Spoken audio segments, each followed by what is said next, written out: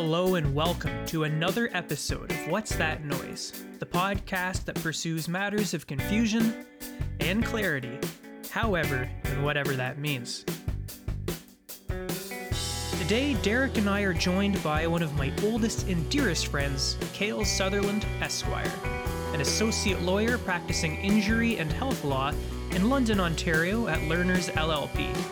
Our chat about the differences and similarities between the courtroom and classroom opens up to an enriching chat about data, language, and of course, a little privacy too. So sit back, relax, and enjoy.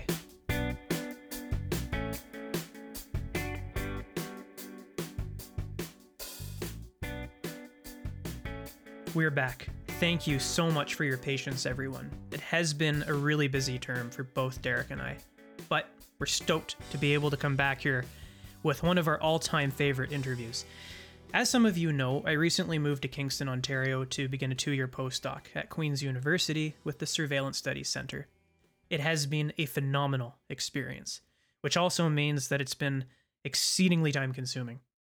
I've been trying to get back to my hometown of London, Ontario, as much as I can, which has also been a challenge unto itself. But on a recent trip, I was finally able to catch up with my buddy Cale, someone who was also exceedingly busy. Derek and I had the pleasure of putting a microphone in front of Mr. Sutherland, whose years of experience in the law provides him a unique skill set and view that is as unique as it is unfamiliar to our show. Cale is a graduate of bond law out of the sunny, beautiful Australian Gold Coast, and he's a King's grad too. As you're going to find out, he astutely puts his sociology minor to hard work here. The three of us navigate a ton of confusion in the pursuit of clarity in this show, which of course includes Derek's curiosity about whether or not the law is like the high-paced, high-stakes environment depicted in the hit TV series Suits. That's something I've actually wondered about too, and Cale's going to do a great job of debunking that for us. We also get to debunk a presupposition that Derek and I had about the differences between the courtroom and the classroom. As we discover together, there's actually a ton in common. Dealing with anxiety, expectation management, the role of intuition and confidence, as well as the value of failure. The three of us also get to unpack the intimacies between data and language, especially in revealing how important this relationship is in what the three of us do on a daily basis. Our chat about data and language even opens up to a small conversation about the recent Ottawa Senators' privacy controversy, which gets to incorporate some really interesting matters of agency and trust, which of course brings us full circle to some final thoughts on language and data itself. What I've admired about Cale over the years as a friend is what I admire about him now as an interviewee and a professional.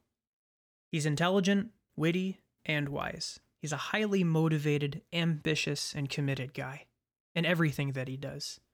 That makes him tough to keep up with. So much so that I'd nearly forgotten who it is that he works with, inside and outside of the courtroom and his office, on a daily basis. Anyone. There's no specific group of people who I will or won't represent. Right. So it's fact specific, it's scenario specific. But I in my practice, I represent a cross section of people in the sense that I might represent your grandmother, right? Who, let's say she goes to the grocery store like anybody else does, and there's some fluid that they didn't clean up. They didn't put a sign out. She slips, breaks her leg. I actually have numerous cases with that fact scenario. Real life, just every day. On the slipping in the grocery store? Yeah. Oh. Yeah, it's somehow very common. So, still, even though people like me have been doing this for decades, literally suing grocery stores for decades over the same scenario, it still continues to happen. But I guess that's what happens when you employ 16-year-olds and they don't really care. Right, so, moving on. That's milk. Yeah, right, yeah. Milk's gone bad. Yeah, so that's one element. But then I'm also representing, without going into detail because I can't, physicians. In every level of physician. Maybe I represent a family physician in a scenario, who is kind of an everyday person. They're frontlines staff, but I also represent specialists to the extent that, you know, it's not rocket science, it's not brain surgery. Well, sometimes I'm looking deeply into the elements of brain surgery for a case. So my practice is very unique in that way, that I, you know, some days I'm talking about milk on the floor, and other days I'm delving into very in-depth aspects of medicine. So, and sometimes that's between my morning and my afternoon. Right? I don't know how you do the teeter-totter thing, because like for Derek and I, when we have meetings in our offices, it's just, we're usually talking to students. Yeah. Or a bonehead like me will walk into his office and ask him a completely unrelated question. So it might feel like you're dealing with a different kind of audience, but I've wondered what it's like having to switch gears. And as we were talking about, like before we got rolling here, do you notice a big difference between sitting down talking with a physician or just a regular client based upon like their openness and they're willing to engage with you? Like, do you find people are nervous when they sit down with you in your office? Yeah, but not because of what their standing or position or, you know, their employment is. Yeah. That isn't the defining factor. The defining factor is wholly dependent on who they are as people. So some of the most nervous people who I've dealt with in my everyday job are the physicians who are eminent in their field, and you'd think that person is extremely competent, extremely confident in their ability to do their job. But that doesn't mean that they're confident walking into a lawyer's office. It's a totally different world. It's an absolutely, I speak a different language than they do. Yeah. They see the medicine. I see the holes in it and how I'm going to frame that to defend them. Likewise, I have somebody who walks in, and let's say they have an everyday job. And they walk in and they tell me, boom, here's my case. Bam, bam, bam, bam, bam, ABC, subpoints. And I'm like, holy jumping, this person they get it. And it's not because they have legal training. It's maybe they got a bit of street training. Yeah. And they know how to argue on their own behalf. They know how to advocate for themselves. They don't need me as much as that physician who makes $370,000 a year might need me. So it's very interesting, that dichotomy between there is no blueprint. Yeah. For the ideal client or the ideal issue. It's totally fact specific and dependent upon the person. Yeah. And do you find like that people who you're representing in terms of their professional status, like doctors and the like, that they kind of get self-defensive at times? Or do you feel like when they're in your office that they have more to lose, so that might be one of the reasons why they are a little bit sketchy? Or maybe I would argue that a physician who's either in regulatory kind of an issue, regulatory based, or they're in an issue where they're being sued, has less to lose than a person who just shattered their leg. Yeah. And maybe can't work the machine that they're paid to do when they've worked for 40 years. So I think everybody who I talk to has an element of distrust for the system, simply maybe because of naivete. They just don't know what it is. Yeah. And that's a big part of my job is helping people understand why and how we're going to move forward with whatever their issue is. So yeah, there's always a sense of that. Professionally, you know, like you guys and what you do and what I do, if somebody were to impugn me on my, you know, my legal advice to someone, I'm going to have my backup. Of course I am. Yeah. So I don't know. I think it transcends who that, you know, where that person works or what they do for a living or whatever. And I think it's just more of a natural inclination to say, here's my best case the way I see it. And my job is to say that's actually irrelevant much of the time. So yeah. That's interesting that see when Derek was asking the question about whether or not they would be defensive, I almost start imagining immediately that they would be because of the opposite, right? You said they don't really have a lot to lose. And I'm thinking like, it's a lawyer sitting in front of me. Yeah, don't get me I wrong, do surgery. You can't possibly know anything about that. You can go and read a book. You can read a manual, sure, but you're not the person there doing the dissecting. The stakes are completely different. Sure. So I'm imagining these people are completely defensive all the way through. So this totally surprises me to hear otherwise. But it makes me wonder then, like, what is the biggest challenge you have? What is the major obstacle that you deal with when you're talking to a physician in your office? It's the same challenge you guys have. It's language. It's trying to find the right way to define the issue that's in front of me, and that's what I'm paid to do. I work with data. It's funny. So on my way here, this is what Sound I like did. an academic. I thought we were interviewing a lawyer today. Yeah. What's going on here? Well, you just wait. No, so on my way here, I asked my car through Google Yes. to define data for me. And it said it's a collection of facts and numbers, maybe? Something of that nature, collected for a reference or analysis, I think is essentially what it told me. And I thought that you guys would enjoy the fact that I Googled that through my phone with a voice command, right? Anyway, that's what I do. That's what I do. I collect facts and data. I put it together and I synthesize it with language. And the difficulty is that bridge Yeah. to taking what my client tells me and then what the documentation that comes through tells me and synthesizing that into their legal defense and argument. And then there's a whole bunch of subsets to that, like stress management. I'm paid, a good part of my pay is helping my client manage their stress. That's a big reason why you hire a lawyer, because the whole system is scary and overwhelming. Mm-hmm. It's not necessarily efficient Yeah. in every respect. So you hire me to do that, 30,000 foot analysis with the data and the information that I get, but you also hire me to tell you everything's going to be okay, or to tell you straight up it's not. And that's what they need, right? So I work in data and I work in language. It's just a bit different from you guys. Yeah, and you work in, it sounds like therapy as well. Absolutely, that's a part of it. That's Yeah. a lot to take in, man. You Yeah, really so do. unpack that. Go. You guys just run with that. This is so cool. I've got so many questions now. Language and data. We should be getting him over here and doing some sociology lectures. Yeah. No, that sounds exactly. So I was a sociology minor, by the way. Oh, I didn't disclose See, that. Yeah, there's nice. yeah. I didn't disclose that. So There it you is. can feel the sociology emanating from you when Right. you're talking, because it doesn't sound like a sort of traditional trope of a lawyer to talk about language and data as the sort of big challenges that they have. Yeah, I mean, I can.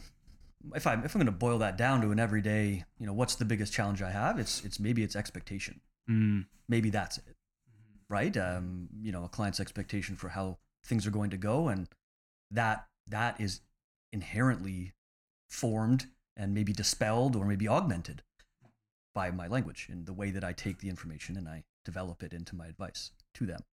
Do you see language and data being completely separate things? No. You can't, without data, you can't, what's the purpose of language? You need language to communicate data. To me, that is the basis of everything, I guess. I don't know, of communication, certainly, but. The reason why I'm asking is just because most of what I do is in like critical data studies. That's kind of like the general critical framework that I've been using for most of my work. And a lot of the people I read say things like, data is not fact at all. Data is like a measurement, a very, very small measurement of something going on in the world that you weren't there to see. So no matter how much data you have, it can never paint a full picture. Hence critical data, right? Right. So when I asked you the question about like data and language, I don't know how to really separate those things because they almost become synonymous for me. You know what I mean? From my background. Yeah. So geeking out here with 3 sociologists, I'm just wondering, like, does this problematize for you at all inside of your office? Like, do you find that you have to make those kind of distinctions with people, or is this more clear cut for you? It's intuitive for me. I would never sit down with a client and explain to them the intricacies of how the information they give me is going to be synthesized into a legal argument. Mm. That's a waste of time. They're not paying me for that. They don't. That's what the podcast's for, Tom. I'm not going to charge them my hourly rate to hypothesize on why what I have to say is important. No. I'm gonna get a really big invoice at the end. That's right. It's coming. No. No. I've never. This is the first time I've ever considered that congruence and tried to explain it. Mm. It's not something I dwell on. My job really is far more practical than what we're talking about, but I'm interested in looking at it, from that bigger view, I guess. Mm-hmm. And I'm interested to sit here and do that with you guys. But no, it's not something that I ever really consider. And in practicing law I think there's a part of it that's very intuitive. If you're going to be successful in it or enjoy it, it has to come from you, right? For Like sure. it's not something. There's no script. There's no playbook necessarily for each client meeting. It's just, you build it on skill and experience. I think it was Harvard or one of the Ivy schools recently published a paper saying that after a scientific study was done on a bunch of participants dealing with big data and scientific rational analysis of like a given material problem, they found unanimously that people were more reliable and more accurate if they used their intuition instead of data and measurements in order to come to an answer or to confidently build an understanding of what was actually taking place. Sure. And I don't think about data and language that way ever. It's really fascinating that you move to intuition, because like the back of my head and all the training that I've ever had throughout graduate school says, no, think about it. Think. Use as many different social scientific theories as you possibly can to figure this problem out. And here you are sitting telling me you work with data and language, but intuition works for you. That's such a bizarre thing for me otherwise. But here's this damned report coming out of Harvard or whoever it was telling me, just trust your gut. Yeah. Maybe I should do that more. I think it applies to anything in life, really. Yeah. Being able to trust yourself. I mean, having the confidence to know that you do have good judgment in whatever you do and whatever you claim to be good at is key, I think. But it certainly is in the courtroom, in the sense that, if I'm standing up in front of a judge and I've got, and I don't want to say that it's all intuition. I don't just shoot from the hip. Just FYI. Oh, for sure. Yeah, for That's sure. not what I'm talking about, right? You build the ability to have good intuition based upon like forethought, hard work, grounding yourself in the data, in the sense that, if I've got somebody who breaks their knee, I have tons of data from treatment providers who are going to tell me what kind of flexion that person's knee should have as a regular person, what it had maybe beforehand, if they've ever been through that before, and then what it is now that they've broken their knee and healed it to some degree. And, my data is, well, they've lost 12 degrees of flexion. But I have to turn that into something more than, Your Honor, 12 degrees of flexion. Yeah. The heck does that mean? I have to synthesize that into the overall narrative and the story of my client and what my client's going through and why that my client should be compensated what I think they should be for that injury, right? So data it's absolutely the basis here. But without knowing how that fits into the narrative, it doesn't matter. It's useless. Because I can't win a trial because I threw a bunch of paper at the jury and said, read all this. They're gonna say, what the heck is all this, right? So I need to be the person, the go-between, so that I can interpret that for them and tell them why it matters to my client, right? So, so in that sense, intuition is built on your experience doing that and failing at that, frankly. And going back and considering the time that I met with a client and explained to them why something was the way it was, and then I went back to my office and said, they didn't really get that until the third time I described it. Why? And then I can use that in my intuition next time with my client, but also in court, because my client's just a person, and so's a jury. It's just multiple people, right? So that's high it. stakes, man. Yeah. Such high stakes. In our classroom, we use intuition often when we get into these kind of language things. You know what it's like. You're staring in front of a group of people and they're looking at you like, I know people listening right now can't see me doing this. Yeah. Lifting my eyebrows like in pure confusion. But Yeah. I get that pretty often in my classroom. That's probably my problem. But how you bridge that isn't usually by like, at least in my experience, it's not falling back on, page 76 from this textbook says I'm supposed to say this in this situation. We don't have that. Right. It's something more intuitive. And we learn through our failures. I in terms of my pedagogy and my teaching, I learned through failure more than I learned through success. Because like Absolutely. when we're sitting there in a room of 30 or sometimes 100 people, and suddenly the eyebrows start going up, and I can tell that they don't understand, and I have to go 3 or 4 times and explain things, and I've seen that failure, then I can actually kind of reflect on that after the fact and be like, all right, like that didn't work. I'm not going to try that again. Right. I think a big part of that is the fact that someone is always going to call you on your failure. You're always going to be made aware that you failed. Yeah. Not always, but more often than when you've been successful. Oftentimes when you've been successful, you don't get that bounce back. You don't get the report that says that went really well and I understood you very well. It just ends because you did it well or something. See, I think it's a little bit different for us being in the academy, in the classroom all the time, because if a lecturer makes a mistake, most of the time we don't have a student telling us that. Mhm. And Fair, if yeah. they do have, some might call the audacity, or I might call, the Initiative. the initiative or the maturity Mm-hmm. to feel comfortable enough doing that, despite that it's going to be tough. We don't have people saying you messed up. Yeah, I Because think it's that like an more generally. academic freedom thing, right? So it makes me wonder, like, how do you know if you screw up in a courtroom? And I don't mean like you lost the case and you know you made a mistake. Sure. Do you have any other indicators? Do you have like people from the firm doing performance reviews with you and stuff? Or does your Yeah. client just give you hell? Yeah, for sure you do. Again, part of it is going back and reviewing what you've done, and we have the benefit of transcripts whenever we're in open court, right? So I review a lot of my transcripts, not necessarily from court as much as examinations for discovery, which I won't necessarily get into, but it's an opportunity for myself and then the lawyer representing the other party to examine each other's clients and get information.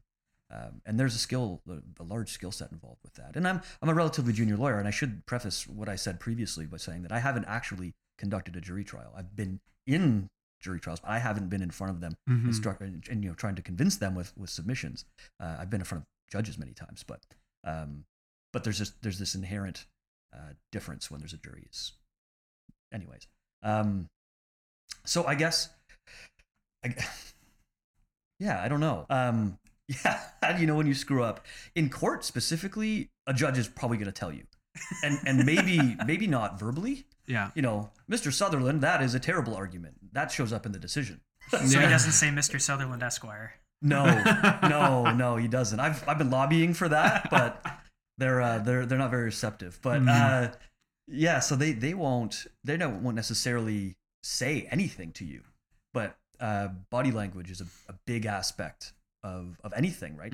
Anytime you're orating for any purpose, you need to be watching who you're orating to get their body language. So a judge might not necessarily tell you anything, but if they stopped writing and they're staring at you, they aren't liking what you're saying. A judge who's writing is a judge who's going to perhaps put that into their decision. They might be writing about why they don't agree with what you're saying, but they're writing something, they're engaging. Yeah. A judge who isn't engaging with you, you've lost them. And if you're on your best argument and they're just staring at you like that, that's when you know you probably aren't doing so hot. I haven't seen a lot of live action judges before. Maybe one. But in pop culture, like on TV, when I see Judge Judy Yeah. and some of those other ones, they either have a completely flat affect or they're like in your face, can barely, sit down on their chair and they look like they're about to jump through your TV screen. What is it usually like for you? Like you say you can read body language, but is it like really discernible most of the time?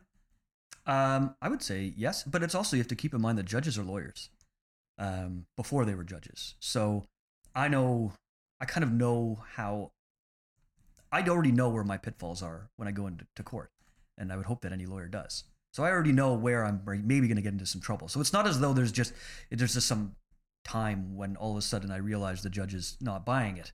I probably know that I'm going to have a hard sell on this one. Do you know what I mean? Yeah. So I've already been prompted by my own knowledge and my preparation to know that I'm probably going to get a bit of pushback. So, so in that sense, most judges are pretty flat, pretty straight. I mean, they're professionals. They represent one of the most important aspects of our society. They're not yelling in court. It's not like that. It's the decorum in Canada, and I should only speak to Ontario, but the decorum, I would imagine everywhere else in Canada as well, is very respectful, collegial. If I'm in court, the lawyer who's for the other party, I call him my friend.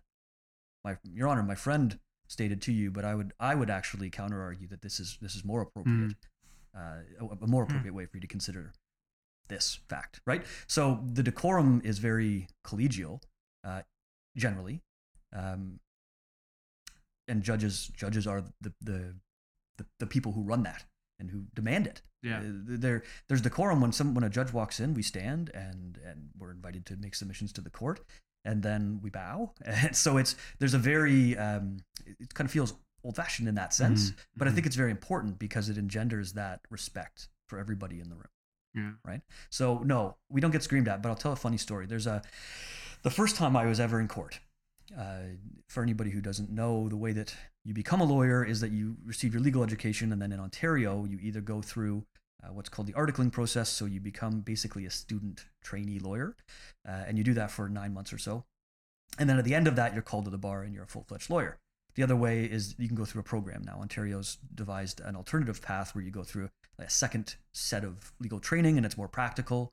I believe it's called the LPP Legal Practice Program, something of that nature. So I went through the articling side of things. And as an articling student, you're only allowed to speak to certain issues. You can't speak to something that is definitive for a client's rights. So I can't go in and argue a motion that could, if I lose it, result in my client's case being thrown out. You're not allowed to do that. So you do smaller motions, kind of interim motions dealing with, let's say, productions. You want a police file. In my case, I do a lot of that, dealing with getting police files because that tells me what happened in the accident, right? So you do that kind of thing.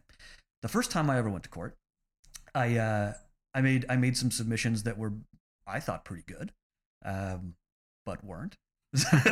So I'm thinking, bringing us back to about 10 minutes ago, and I was asked, how do you know? Well, this is how you know when a judge isn't buying what you're selling. So I'm standing there shaking, right? And this judge, who's a local judge, very respected, like great judge, kind of puts both of his elbows onto his, the bar in front of him, and he leans toward me, and he has glasses that separate in the middle. If you've ever seen those, and they hang on a chain on your neck. Yeah. Wait, what? Yeah, they separate right on the bridge. And then so they you can just like hang. snap them off So your you can take them face. off really easily and put them and let them hang down. Yeah, and you drop them, and then the magnets reconnect, right? So he takes his glasses off. I've never seen these, by the way. This is like, I was as astonished as you are right now. I only know because my partner's dad has them. Okay, right. So I know. Derek. Yeah, so he does this, and they're like swinging like a pendulum when he reconnects them. Like I can just imagine. I'm like, I'm below the pendulum, and he says, "Mr. Sutherland, I'm going to let you redo that." And that's when I was like, "Woo!" So that's when I knew that one didn't go well, and I ended up winning the motion. I got what I wanted, and everything was fine. So I guess to bring it all around, there are times when it's made quite clear to you. Don't let the cat halfway out of the bag here. What is it that you did that he didn't like? Well, I can't really, You can't really. Clients, yeah, I don't want to privacy go through matters. that. I don't want to go through that There's necessarily. ways in which you can signpost that, Yeah, I just wholly misunderstood the gravity of a fact that I thought was definitive, and in retrospect, after considering what he said, I recognized was not definitive, and I kind of leaned on it when it wasn't the right thing to lean on. But that's an element of, it wasn't my file, and I didn't see the whole big picture. So he helped me through that. But in any way, that's a good example of in the courtroom setting.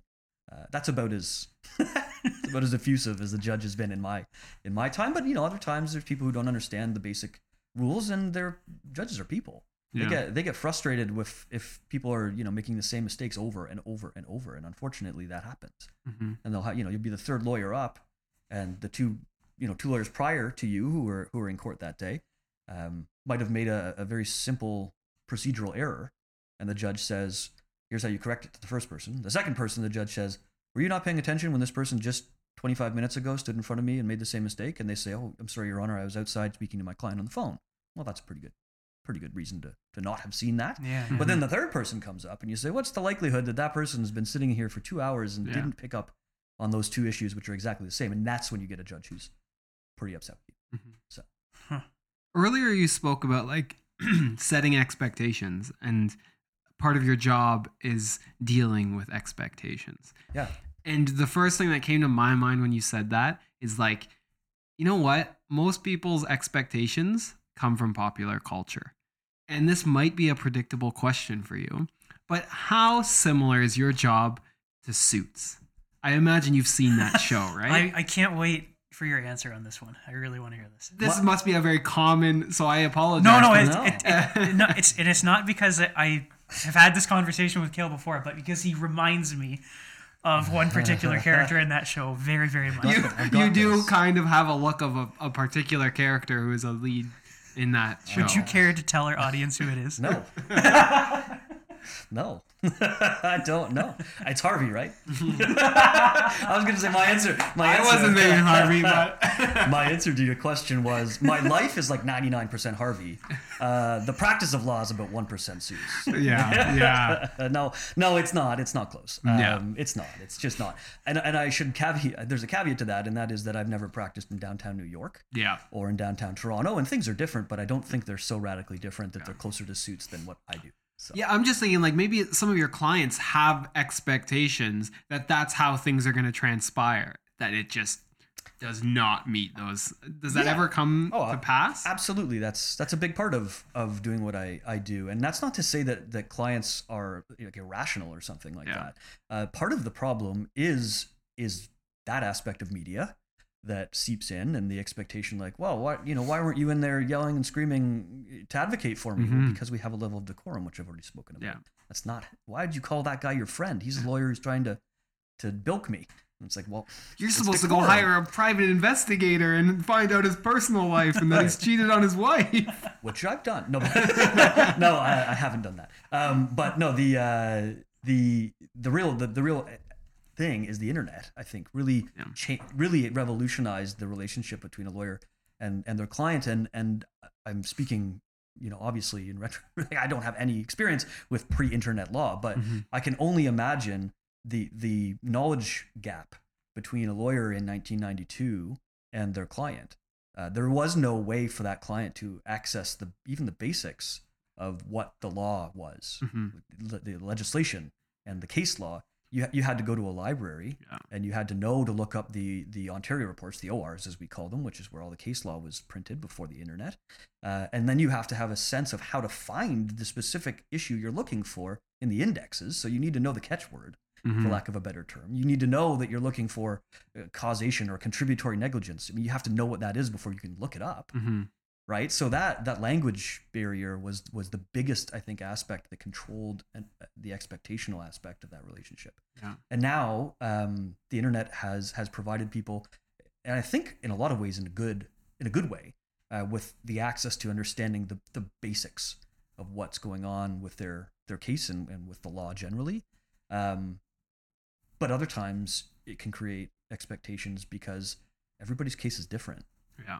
And because somebody who had a similar injury to you, and I'm speaking anecdotally, somebody who has a similar injury to you might get double what you get because you have what we would call contributory liability or contributory negligence. If you contributed to your own injury, despite the fact that you have the exact same mechanism of injury to your knee as case number one, you aren't going to get the same amount of compensation because you contributed to it. So there's a lesser degree that you're going to take that out. So if you saw that milk and you decided to go run towards it because you were thirsty, because you were really thirsty, you might have contributed to that. That makes sense. Right, you got it. So I'd slip and slide for a while and have some fun. But yeah.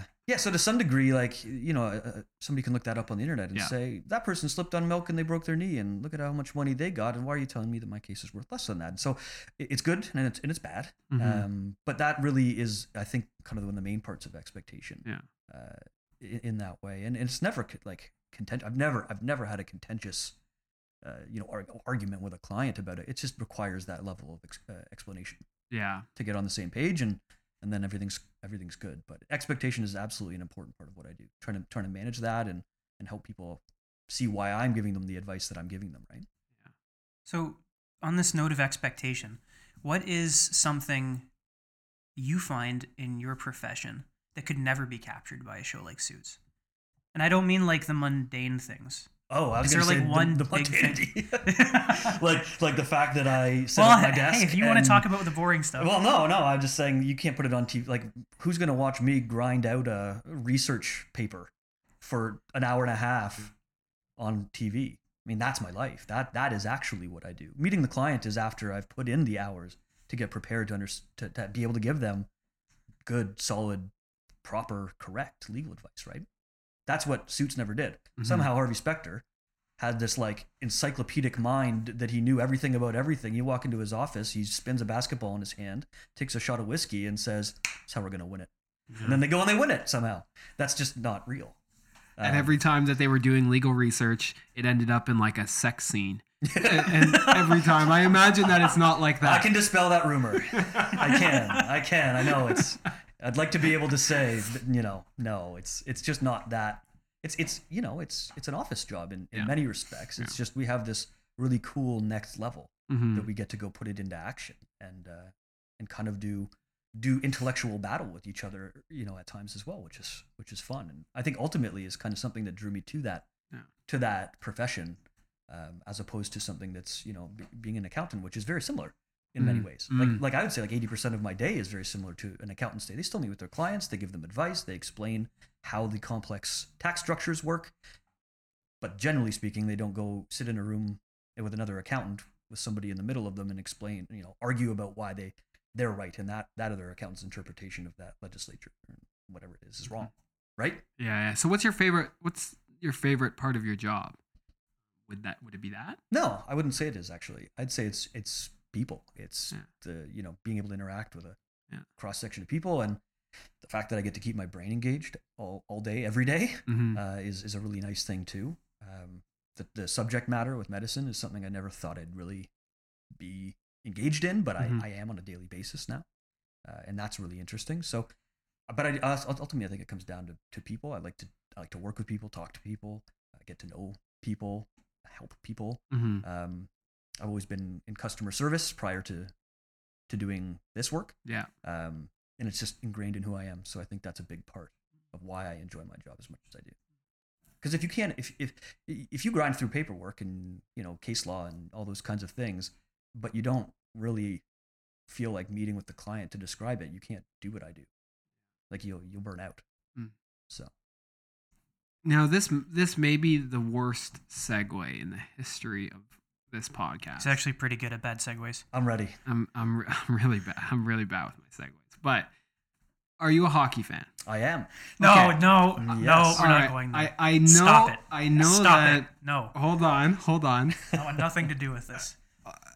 I know that you're not an expert in privacy law, although you might have some background knowledge. Yep. But recently, I'm sure that you're aware, there was this case with the Ottawa Senators. Yeah, the Uber. And the Uber. And on Thursday in my class, I teach a catastrophe class. I made this nice little funny joke at the beginning of class. Today we're going to talk about the biggest catastrophe known to man, the 2018 Ottawa Senators, and everyone was laughing. But the whole sort of... It's not wrong. It isn't. It is. That's very true. It's kind of a mess. They seem to be crashing and burning a little bit. And this Uber thing was really interesting because it's a really interesting intersection of law versus like morality versus like weird, just like what everyone does when they're pissed off about their boss. Like we've all been there. We can all relate to talking a little bit of smack about our boss and stuff. I haven't. Just to put that out there. Nor have I. Right. I'm not even We sure. haven't. We're very respectful people. We wouldn't do that. But I'm with you. But it really raised these questions of like expectations of privacy and whether or not this was like legal and whether or not like the Uber driver like should have done that. What are your thoughts like professionally about that? Like, yeah. So privacy is one of the hot button topics in law right now, as it is pretty much everywhere, I think, in our society. So that specific aspect, I don't know the law on the expectation of privacy for somebody who gets into a commercial vehicle. Whether I don't know if there needs to be some kind of disclosure about the fact that there is recording or if it's implied, because Not in Arizona. yeah, not in Arizona. Minority As consent. long as one person right, knows it that didn't it's happen happening. in Ottawa, did it? Exactly. It That happened in Arizona. adds this like caveat Right. to this entire story. Right. People yeah. want to apply Canadian law, so I'm kind of thinking. Yeah. I continue. Yeah, I don't have any specific training in privacy law. It comes up certainly, especially on the regulatory side of what I do. Yeah. In health law, it comes up. Obviously, patients don't want their personal information being proliferated or misapplied or sent to the wrong office, or those kinds of things. So I know how it works in a medical legal context, but more broadly, I don't know. But my thoughts on that, I guess generally are that world has changed so much in the last 10 years that an astute person with something to lose ought to be aware that at all times, especially if they're a public figure, they are in the position that anyone could be recording what they're saying, doing, how the way they look, anything of that nature. And it's so invasive that on a personal level, it bothers me a lot that exists in our life, but I'm powerless to stop it. Yeah. And you need to conform a bit. And again, especially if you represent something bigger than just yourself. Yeah. Such as if you're a professional athlete paid millions of dollars, the brand is dependent upon you as a player, but also you as a person. And it's more and more and more evident that that's the way things work. You just need to be aware. So I think it's really bad. Like I feel for those guys because everybody's done it. Yeah. As you said. Except us. Because we have such good judgment, right? No, especially when you're a fan of the Montreal Canadiens. There, I've ousted the elephant. That was going to be a follow-up question. Yeah. Because I was like, yeah, that's brutal too. It's I'm sorry. Not that brutal. It's actually really good. They played really well, but they're off to a good start. We'll see if that continues. Yeah. So I think that was a pretty cliche answer, actually, what I gave you. But it's one of those aspects of life now that you just need to be aware. Like if I'm sitting in a cab and I've been out with my friends, and I start talking about one of my clients' cases, like what am I doing? You need to be more aware. Yeah. And they need to be aware that if they're going to say stuff that specific and name the coach, and those kinds of, they need to be aware that easily could come back around. Yeah. Because all it takes is one Uber driver who would love that $10,000. Yeah. Yeah. It's a pretty big incentive for that guy. I'm not saying he absolutely should not have done that. Yeah. But it's there. Yeah. One of the reason why I wanted to bring this up is because I think that one, I'm a hockey fan, so following news, this was one of the big stories of the past week in sport. But also, it has direct implications for our public understanding of privacy and expectations to privacy. Mm-hmm. These things often play out first in the public sphere with a big public figure, say whether it be Donald Trump, whether it be an Ottawa Senators fan or a player. And the question here is really about our shifting understanding of privacy in the public sphere. It seems as if there is no expectation of privacy. The second you step out of your bedroom, things are collecting data, collecting information on us almost everywhere we look, or we are, and in every realm, whether it be a Google Play or a Alexa or like Google Home or Siri, things are listening to us. Yeah. So how do we navigate that legally? The law is traditionally behind society. Mm-hmm. And that's for very practical reasons, like you need to draft it. Yeah. And then it needs to pass through legislature. The mundane. Right. Well, yeah, but I mean, in the sense that it takes years it takes time to get a piece of legislation written, refined, and passed. So when things move as quickly as they do in our society, inherently, you're not going to be able to sit down with a lawyer who's going to be able to say definitively, here's how you should handle the fact that whenever you say, if you say to your partner, man, I need a new pair of shoes, and then on your phone, it pops up and says it's Bay Days, by the way. If you need a new pair of shoes, we just happen to know that. How do you do that? If you wanted to call Google or Apple to task for that somehow, I don't know if you could find a lawyer, maybe in London, maybe there is somebody out there who could tell you, this is how you should go about that from a legal perspective. I have no idea. And we don't have laws that in Canada, in Ontario, that deal with those types of issues. Yeah. Like the tracking of metadata. Yeah. No. Yeah. No. It doesn't. There's no legal framework that I know of. Yeah. That would assist you and I and Tom to protect ourselves. Yeah. It really is kind of a personal issue. Corporate policies governing personal information are usually defined in the sense of content data, not meta. And I think because large-scale institutions in society don't work with that question of metadata, the ways in which we as analysts think about the expectation for privacy on a daily basis is skewed. But I also don't know if I can get on board with your question, because you're asking about like how we as a society expect privacy or whether we don't. And I'm thinking about like the specific context in which we're discussing here, right? Hockey players getting into a car. Mm-hmm. Did those guys expect to have any privacy? Obviously not, right? But there are lots of people. Wait, why is it obviously not? No, I think that they did. I think they did. Yeah, I think they had a strong expectation that what they were saying in that car was not going to leave that car. Whether they should or they shouldn't have Yeah, is the is question. a different. But Yeah. I don't think that if you said that there's a camera there, that they would have said those things. In my experience, growing up in a hockey community like London, I think the goal of aspiring to a high sense of ego and showing off supersedes any expectation of something like privacy. When I listened to what those guys were saying in that car, privacy was not a priority. Yeah. That's showboating to me. Yeah. And it is typical. I think that's normal. What was said in that car happens with hockey players and athletes in top-notch organizations all of the time. Yeah. Absolutely. So I don't know if you guys have heard the podcast Spit and Chicklets. Yeah. Yeah. So I Paul Bissonnette. yeah. So I hadn't really got into that, and a couple friends from work were saying, check it out. It's actually really entertaining, and it's got this cool perspective on exactly what you just alluded to. So I listened to the most recent podcast, and they talked about this very issue, and both Paul Bissonnette and Ryan Whitney said this is par for the course, you know, on Tuesday in the NHL. Yeah.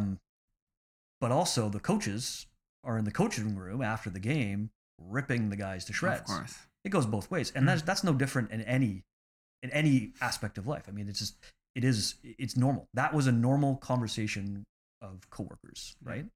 The difference, I think, is that somebody's willing to pay money to out it, whereas if you guys are, bitching about office politics here, and you get recorded in a cab, that cab driver is not going to come to King's and wave it around and say, who's going to give me $500 to see two of your And you're right. It's a great point, because the driver apparently, I got this through Elliot Friedman on like Hockey Night in Canada or something on Sportsnet. He said that the driver intentionally shopped around the recorded footage to a bunch of different potential big purchasers. I'm sure he did. So he knew exactly who he was dealing with. Yeah.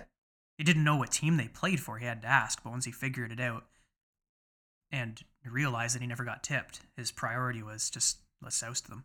Yeah. Let's make some money off of this. Bet you those guys wish they pushed that little $3 button on their smartphone. Yeah, the little tip. I bet you wish $3 they would have gone a long way. Now you raise a really interesting point, and I don't know if you did this intentionally, and this is not me talking about your intelligence. I think you're a very smart human, so I don't know if you were thinking about this when you were saying this, but I find this particular case interesting, particularly to the point that you were saying that we know that coaches do this. Mm-hmm. We know, and we've seen like HBO, like that show that they do, Road Up to the Winter Classic and all those things, where we see coaches like talking trash about the players pretty often. But yet when it's reversed and players do it, it becomes like a whole controversy.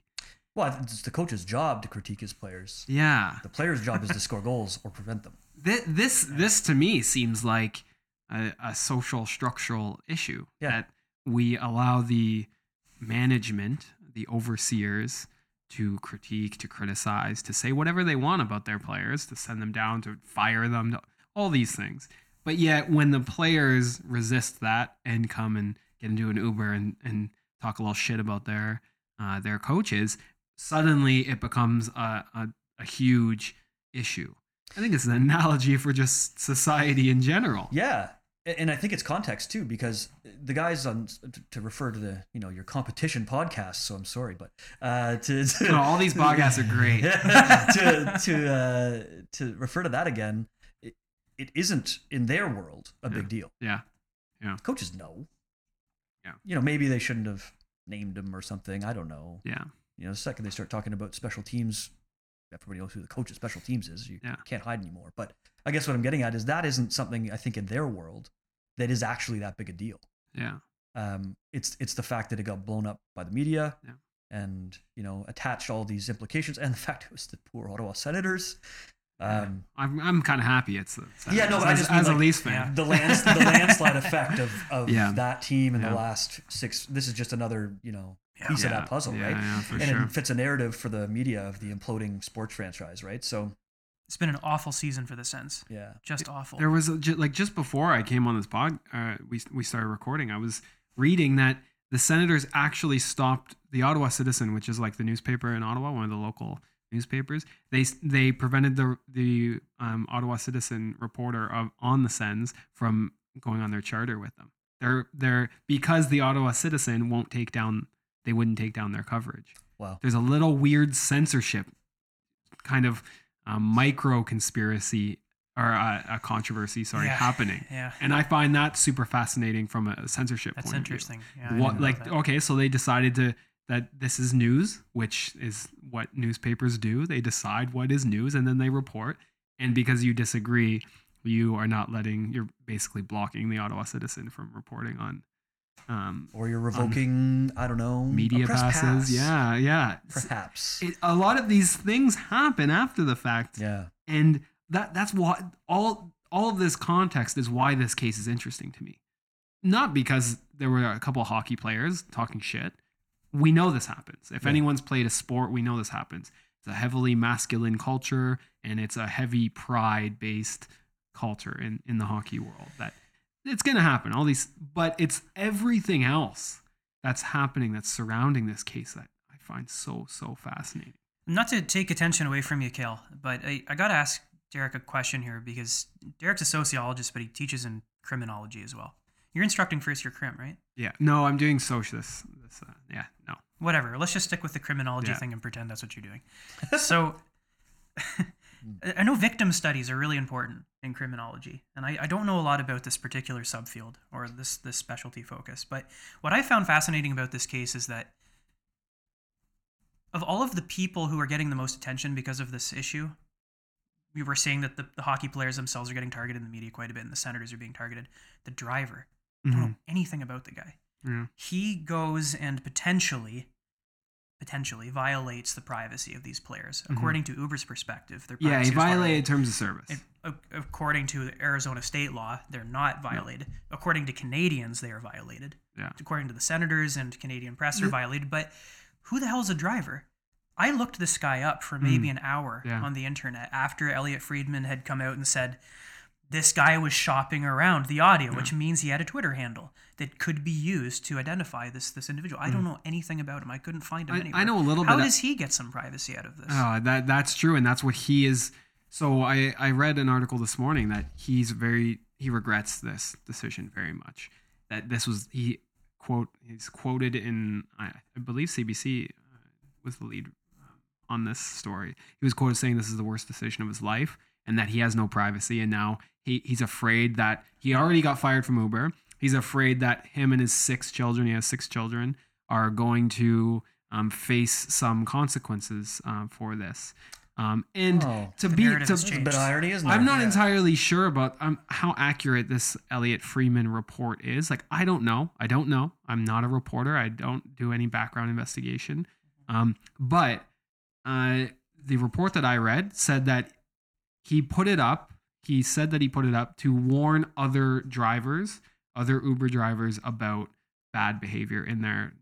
Whether you believe that or not, that's one thing. But he also was ordered to take it down, and he did when it only had 100 views.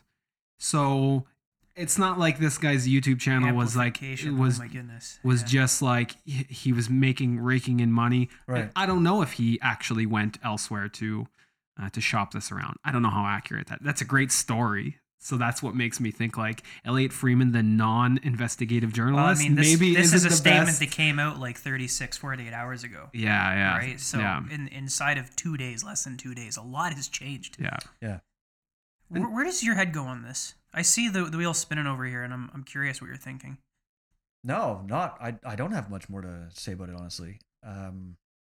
I think it's interesting because I'm interested in hockey, and you've got the kind of the voyeurism of watching that, and this is how it happens behind the scenes. So the hockey fan and the sports fan in me says that's entertaining, but the lawyer in me says, well, the implications of that, if that's something that becomes normalized, and isn't restricted by law, kind of scares me. Mhm. And again, it doesn't affect me on a day-to-day basis in my job. That's not what I am. I'm not a Yeah. privacy Yeah. lawyer. But it certainly affects my clients. Mhm. And I'll give you another anecdote in that sense. So when I have a new plaintiff client, so somebody who's been injured, one of the main aspects of my first meeting with that person is to say, you need to be aware that the world at large can only see what you allow them to see, but that what you allow them to see can affect your case. Not that it will, Mhm. not that it has to. But I talk to them about social media, and if you're very hurt, and it's obvious because you can put it on an X-ray and say this person's hip is out, that's a terrible injury, right? If that's the case, then okay. I mean, recovery for you, maybe you do broadcast some of that because you have an objective, obvious injury. But let's say you've got, soft tissue injuries to your lower back, and that doesn't show up in an X-ray. It's all about credibility. It's all about convincing the trier of fact, be it a judge or jury, or the opposition if you're looking to settle, convincing them that what you've got going on is real and is causing the kind of impairments and pain that you're telling them that it does. So then if you are captured ziplining in Cuba 6 months after your accident, that's a real life implication of if you post it yourself, nobody's infringing on your privacy. But let's say you're out with a group of 30 people and they go on a trip, you'd pre-booked it. You're like, I'm hurt, but I'm not. I've already paid $6,000 for this trip or whatever. I'm not skipping this. I'm going. And then one of those people captures you in the background doing cartwheels at the poolside because you've had too many, right? And that could very much could sink a case. Yeah. Right. So I tell people, don't live your life for a lawsuit, but you need to be aware of what is on social media. Yeah. Right. So in that sense, that's where I go in my professional life, is that kind of connection to what those guys went through. Yeah. So yeah, but that is really a practical issue, and it's something that is built into my practice and has been since I began. But these things, like, this is kind of exactly why I wanted to sort of bring this up, because these things that play out in a very niche area, so say Ottawa Senators, it gets a lot of attention because it's professional sport, actually have a trickle-down effect to everything else. Yeah. So our expectations of privacy based on this particular case also influences the ways in which we just understand the public sphere in general. And in your case, talking about personal injuries, you often hear like the stories, somebody's going to hire a PI and they're going to find you shoveling snow after you've hurt your back or something. That is par for the course. Yeah. That happens in 75% of cases or more. Not that they capture something of use, but that for the attempt is made. So that is a very, very common thing. Absolutely. That's interesting. Absolutely it is. Wow. And how do you deal with that as someone who wants to protect your clients? It's about credibility. It's about my client. The worst case scenario is that I have a person who's injured, and that person goes to their, I referenced examinations for discovery earlier. They go and they give their evidence on the record, sworn evidence about their life prior to the incident itself, and then since that time. And if they give evidence that says, if the lawyer asks them, did you shovel the snow last winter? And they say, no, never, nope, can't shovel, hurts way too much. And then I get, 3 weeks later, the video that says, by the way, there's disclosure issues. They don't ambush that way, but you get my point, right? Yeah. That is a credibility issue because you just essentially lied. Whether you just forgot and you did it once and they happened to catch you on the day, that issue is live, and it is truly one of the worst aspects of what my clients go through is the invasiveness of the process. Yeah. Having to lay their life on the line, spill it out for 5 hours in a room, not dissimilar to what we're doing, just telling their story and getting it right is very difficult. And to think that there's people lurking in black SUVs with telephoto lenses, that hurts. That's not fun. Yeah. Like, they think of like that is a very real point for them. They say, should I expect to be followed? And I have to say, yes, it's not fun, but yeah, that's this point. This like highlights this irony of why. So one would expect that you have no privacy when you enter or you might have privacy when you're entering an Uber. But then in these cases, what's the expectation of privacy for these people? If somebody's going to follow you to your house and watch you and videotape you, where's the public sphere and where's the private sphere in that sense? Well, they can't enter your property. Yeah. First and foremost. Yeah. Hence the telephoto lenses. Yeah. There's definitely like a jurisdiction aspect of that, or like a geospatial, but like it's very tough to think of a context aside from like in your bedroom where you can have any expectation of privacy. And this, I can see Tommy's losing his mind. But I can almost see almost no place on this planet where I can reasonably expect to be private, other than maybe my room, my personal bedroom. I don't know if trust is enough, but that's the first place my mind goes to. Part of what I'm doing at Queen's University is this kind of like, as you alluded to earlier, Cale, this metadata tracking thing. So I'm working with computer engineers regularly. And I've been seeking out expertise and advice from computer engineers all across the Western world.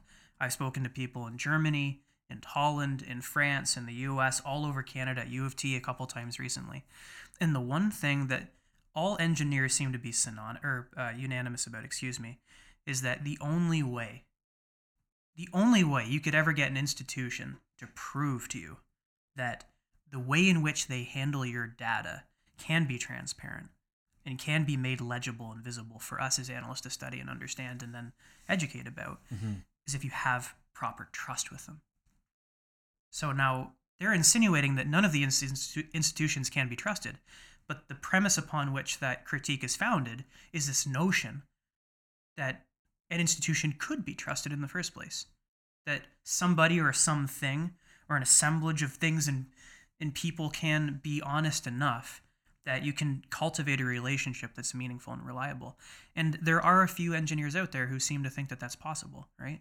But in terms of expectation, how do we get there as a society? How does an individual? So, and this is part of the reason why I was balking at your question earlier, man. How do we as a society expect privacy? We can't generalize over top of people who work very, very hard to engineer their devices to make these flows legible.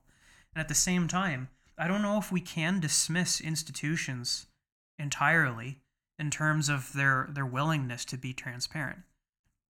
Where does your mind go on this? So you're probably going to push back, knowing you. That's what you're going to do. Maybe we should ask Cale the same question. I'm not a sociologist. Apparently we have a lot more in common than I thought, so I'm sure you've got something. Yeah. Can you trust an institution enough in order to just expect privacy when you enter into a car with cameras in it, or when you walk into a government building, that they're not going to manipulate what they see? So I'm paid to be a pessimist. I'm paid to see the worst. So am I. The worst. We have that scenario. in common. Yeah. So my role is to find the worst case scenario and then attempt to diffuse it or prevent it. So I'm inherently skeptical of trusting anything. And that's a byproduct of training and experience of what I do, right? And I don't know if I was that person prior to law school. I think I was. I don't to some think degree. you were. To some degree, I was there. But, a little bit, but yeah. So from my perspective, I think it's a to trust anything important to someone who doesn't have any of your interests in mind is a folly, I think. So until that trust can be established repeatedly and perhaps legislated, no. I don't know how that we get there. I don't know. How do we trust institutions? And institutions, this is a general comment. When time after time after time after time, you see where I'm going with this? After time, they fail other people, exactly as Cale just sort of alluded to, when they don't have your interest in mind. Well, keep in mind, like when you say institution, maybe you define that for me, just because I don't know what an institution is when you're in this discourse anyway. So I want to provide an anecdote for some context here. And I know we're running close up to the clock. No. We can talk all day and sort this out after. This is a great conversation. This is awesome. Okay, so let me share this anecdote, and I can't be too specific because this particular group of actors that I'm working with are just going to stay defined that way. I can't talk about specifics, but anyways, this particular group is in charge of overseeing medical data for over half of the population of our country.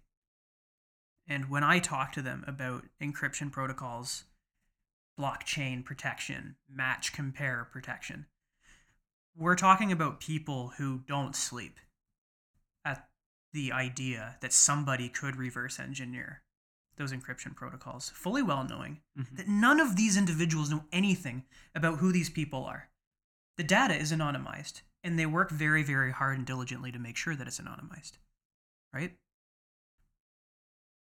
The idea that they couldn't be trusted would be almost offensive because they will bleed out over this. There are people who work in engineering capacities in this country who see themselves and are fairly internationally recognized as being world leaders in privacy protection. Those people... Who pays those people? Government, private sector. The money comes from everywhere. But generally private sector. I think that to kind of answer your question and respond briefly to you, institutions, at least in a common sociological understanding, is a collection of actors and or material objects that create a constellation around a formalized objective. So it's not necessarily an institution that, let's say, a government institution, but it can be. Institutions are relatively formal and stable patterns of social interactions that exist over time.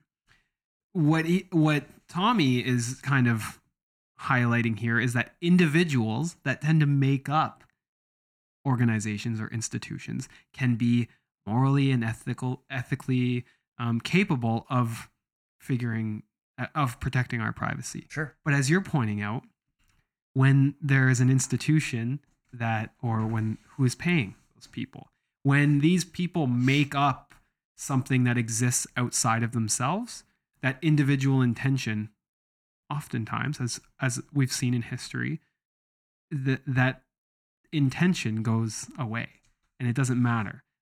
One of the famous sociologists, Max Weber, he argued that bureaucracy fuels more bureaucracy, that eventually it becomes disconnected from individual agency, the agency to protect human privacy. It becomes disconnected from that and it starts to serve that bureaucracy. So when you have good people who make up these organizations and these institutions, that intention may not matter, is kind of what I'm getting at. That yes, there are great people that work for institutions, but when you're actually, when the objective is to either make money or to make change, that individual agency goes away. Yeah. I mean, that was my point when I said who pays. Yeah. The purpose, the stated purpose of any corporation is to earn money for their shareholders. Yeah. And that can't be ignored. And an individual actor within that corporation absolutely can have great intentions. Yeah. And maybe if that person has enough influence within their organization, they can drive the corporation's, if it's a small enough corporation, especially. Yeah. If they're part of a huge corporation, it might be subsumed by the bigger goal, right? Yeah. And I think that's what I have a problem with in terms of trust is, the person I'm dealing with face to face on something is just a cog in the big wheel, and they don't control it necessarily. So that's where my inherent distrust might come from. And I think of and I woefully under-equipped to have this conversation with you guys, but a guy like Snowden who, maybe had, saw, if the movie is to be believed anyways, maybe saw the insidious nature of what his skills and his abilities was doing. NSA, all that kind of stuff, right? Mm-hmm. And tried to walk it back to the best of his ability. He was if again, it's to be believed from his standpoint, he was the person you're talking about, who you'd want there to try to protect society, and he was subsumed and is now in exile. So that's where that distrust, I think, for a layman, in this sense that I am, is difficult to reconcile and go forward with. Trusting institutions. That's really interesting. It's really interesting, and what it's making me think about are two things. And the first one is just a point of full disclosure. I am not normally somebody who defends an institution in any capacity. I know that. This is very, you know this about me personally. Yes. You know this about me professionally. I'm doing this for the sake of variety. But I also have, a little bit of a stake in this game now with the research that I'm currently doing, which I can talk about later. Now's not the time for it. Secondly, the reason why I'm a bit apprehensive about this kind of inability to cultivate a sense of trust in any actor that has some material and ideological size and momentum beyond us as individuals is because it's so reminiscent of the things that critical security scholars are so critical of in the first place. If you just not trust everything, if you potentially see everything as a threat, you enable the evolution of things like military industrial surveillance complex, right? I mean, this is the premise upon which the economy and the money that makes these assemblages possible in the first place driven, right? Don't trust anybody. You need more surveillance to fix the problem. This is self-perpetuating You're right. rabbit hole, right? Yeah. So could it not be the case then that maybe building trust and actually relying on it a little bit is the way to stop this self-perpetuating spiral? Ideally, absolutely. Yes. Ideally, I agree with you completely. That should be a goal, is to be able to build that. That level of understanding between an institution and little old me, right? I think it's just maybe it comes down to language again. Maybe it comes down to being able to accurately convey what that institution is trying to do, and putting the money where the mouth is, for lack of a better term, and saying here's how that affects you in your life to the regular person. And I think it's just so confusing right now. It's just, there's so much going on, and there's so many different viewpoints, and the fear aspect of what you don't know is so perpetuated and constantly bombarding you. I think of like the news feed for social media on my phone, and it's just perpetually bad news. It's really difficult to wade through that and find the good things happening in the institutions of the world right now. And it requires effort. I think primarily requires effort. And that is worrying, because effort isn't something that everybody in our society right now is willing to put into anything but get in mind often, right? It takes time. It's difficult to measure all of the issues that we. You can't just pick up the New York Times like it's 1971, read it, and say, well, this is a pretty black and white issue, and I choose black. I choose white. Yeah. Or maybe it's a bit gray if I'm kind of an astute person, but now it's like, here's the entire color spectrum, and you need to find your particular shade of fuchsia if you want to be able to actually figure it all out. And like, who can do that? Yeah. It's hard. I sat down with a graduate program director at Queen's, and he oversees a program in business analytics. And I asked him, if you were to have a lecture that would demonstrate reliably to young people, young graduate students, precisely how a big data apparatus works in a corporate empire, what would you show them? And he just kind of looked at me and I think almost threw up in his mouth a little bit and then swallowed it and just kind of said, like, it's not going to happen. Here's why. And he turns this big, beautiful, curved LED monitor towards me. And he hits Control-Delete on his Windows operating system, and he shows me this, like, seemingly never-ending list of processes. And he starts asking me questions like, do you know how many subroutines are stacked on top of the kernel level of the operating system? It's like exponential, Tom. Every time we talk about like 5, 6, 12 degrees removed from the original base of the operating system, we've got subroutine upon subroutine upon subroutine. These are all algorithms. And he said, you become an expert in 2 of these in a lifetime. Nobody knows really comprehensively how a computer works. In this day and age, it's impossible. He says to me, the fact that the world is as networked as it is a massive achievement that can never be properly understood. Maybe the reason why we can't get to a point of talking about trust and reliability and transparency is simply because we couldn't put together, the 3 of us, if we tried, 30 people that could make sense of how a computer really functions. It's all algorithmic, and nobody understands how an algorithm really functions. Language. It's the breakdown. And we don't have a discourse that anybody and everyone can speak. We don't speak the same language on this. You guys speak a high level in-depth language when it comes to interpretation of data Mhm. and information, and not many other people do. So I don't how do understand you, Derek how do you half the bridge time, that, so- right? Like, but Yeah. how do you dumb down something as complex as what you've just described, so that anyone can read it and say, I'm now equipped to then trust Yeah. those actors. Yeah, I don't know how you do that. democracy needs language. Democracy needs discussion at the end of the day to be fully democratic. And that's what we're talking about here. When we talk about trusting institutions, well, we need to have a trust in democracy. And where does democracy fail? When people don't talk and when people there's not a dialogue going on. And I agree completely. The issue here is that it's so complex that there can't be a dialogue from the very beginning. So then that's where my skepticism starts. If we can't have that discussion, somebody is making a decision somewhere. And I don't know who it is. I don't know how to even think about it. I don't know. Eventually, somebody's got to make a decision. We don't live in a world of AI where the computers run our world. A human does something somewhere. Yeah. And I'll be skeptical until I figure out how that gets to that human. And why. Exactly. And why and how that's being interpreted and what's going into that decision making, whether it be a political choice, an economic choice, a moral choice. I can't even get off the floor in terms of trust. Yeah. One thing that I wanted to bring up that I didn't bring up in our previous discussions about the intersection of privacy and the law is so there's a tort, which is essentially a cause of action being something that you can bring a lawsuit for. I think I've captured that as succinctly as I can. A tort called intrusion upon seclusion.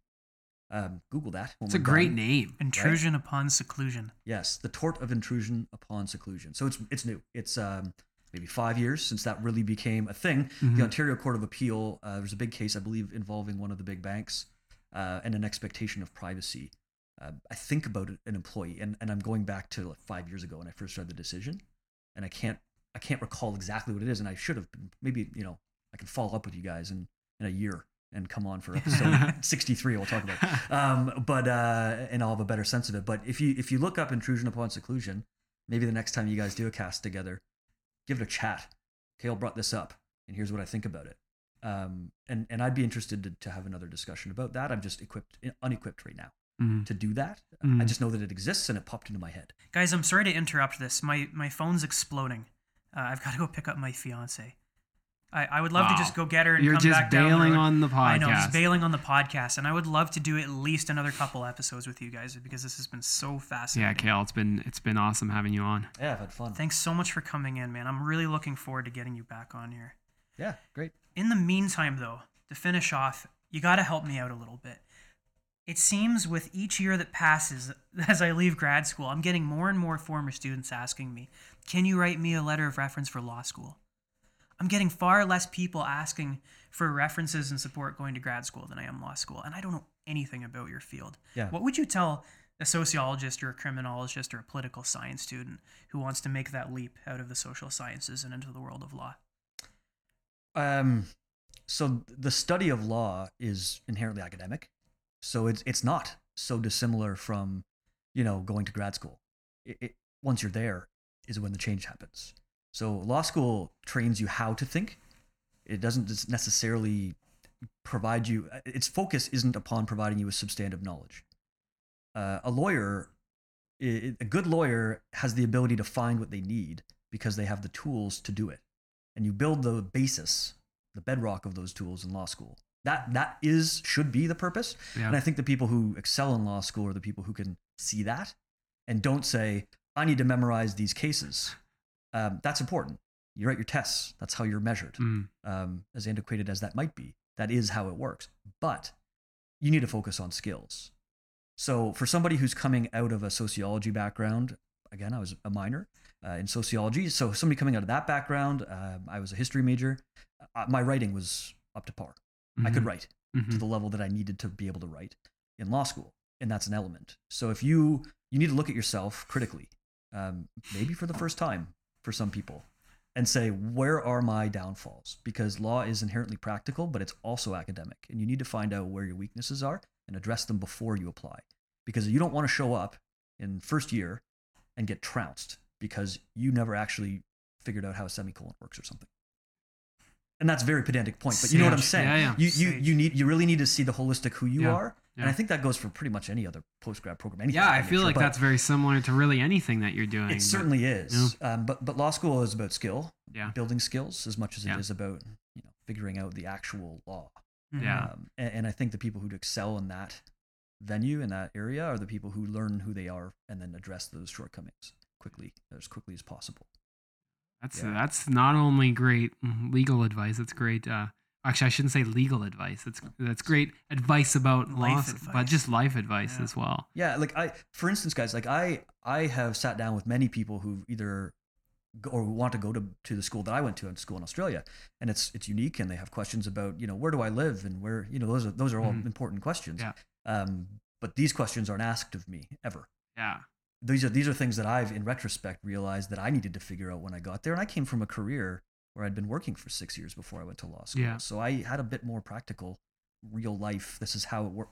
How this is how going to work 9 to 5 works. Yeah. These are the issues that come with that. Yeah. So I kind of had a sense of that already. I didn't need to build that in, but students who I talk to about wanting to go to law school, be it here or abroad, they don't ask those questions because how do you know them if you haven't been in it, right? Yeah. So that I think is my best advice: is you got to sit back, look at yourself, figure out if you're not a great writer, become a great writer, because law is about language and words, and you need to be good with them. Yeah.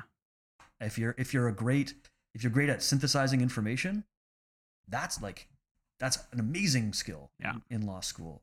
But if you can't write it down afterward, you can't convey it, then it's not going to work. It's not going to work for you. Game over. I've never really thought about how many overlaps there are between the legal profession and an academic career until today. Yeah, really, this has been really eye-opening. Yeah. Well, thank you, Cale, for coming in. Thanks for having me. We're gonna get you back on this pod. This is happening. This was a good. We're at an hour and 22 minutes now, which is wild. But Have fun editing. Thanks again, and we'll catch you on the next episode. Great. Like I said, I followed you, so I'll be listening to the next ones too. So if you say anything negative about me, we have our fourth. I'm coming. Our fourth listener. Maybe we'll have 5 by Christmas. Thanks again for joining. Thanks, guys. Thank you for joining us on another episode of What's That Noise? If you haven't done so already, check us out online. You can find my co-host Derek at Derek Krim and myself on my brand new Twitter handle at What's That Data. Follow us on Google Music and iTunes as well. And until next time, keep listening to the noise.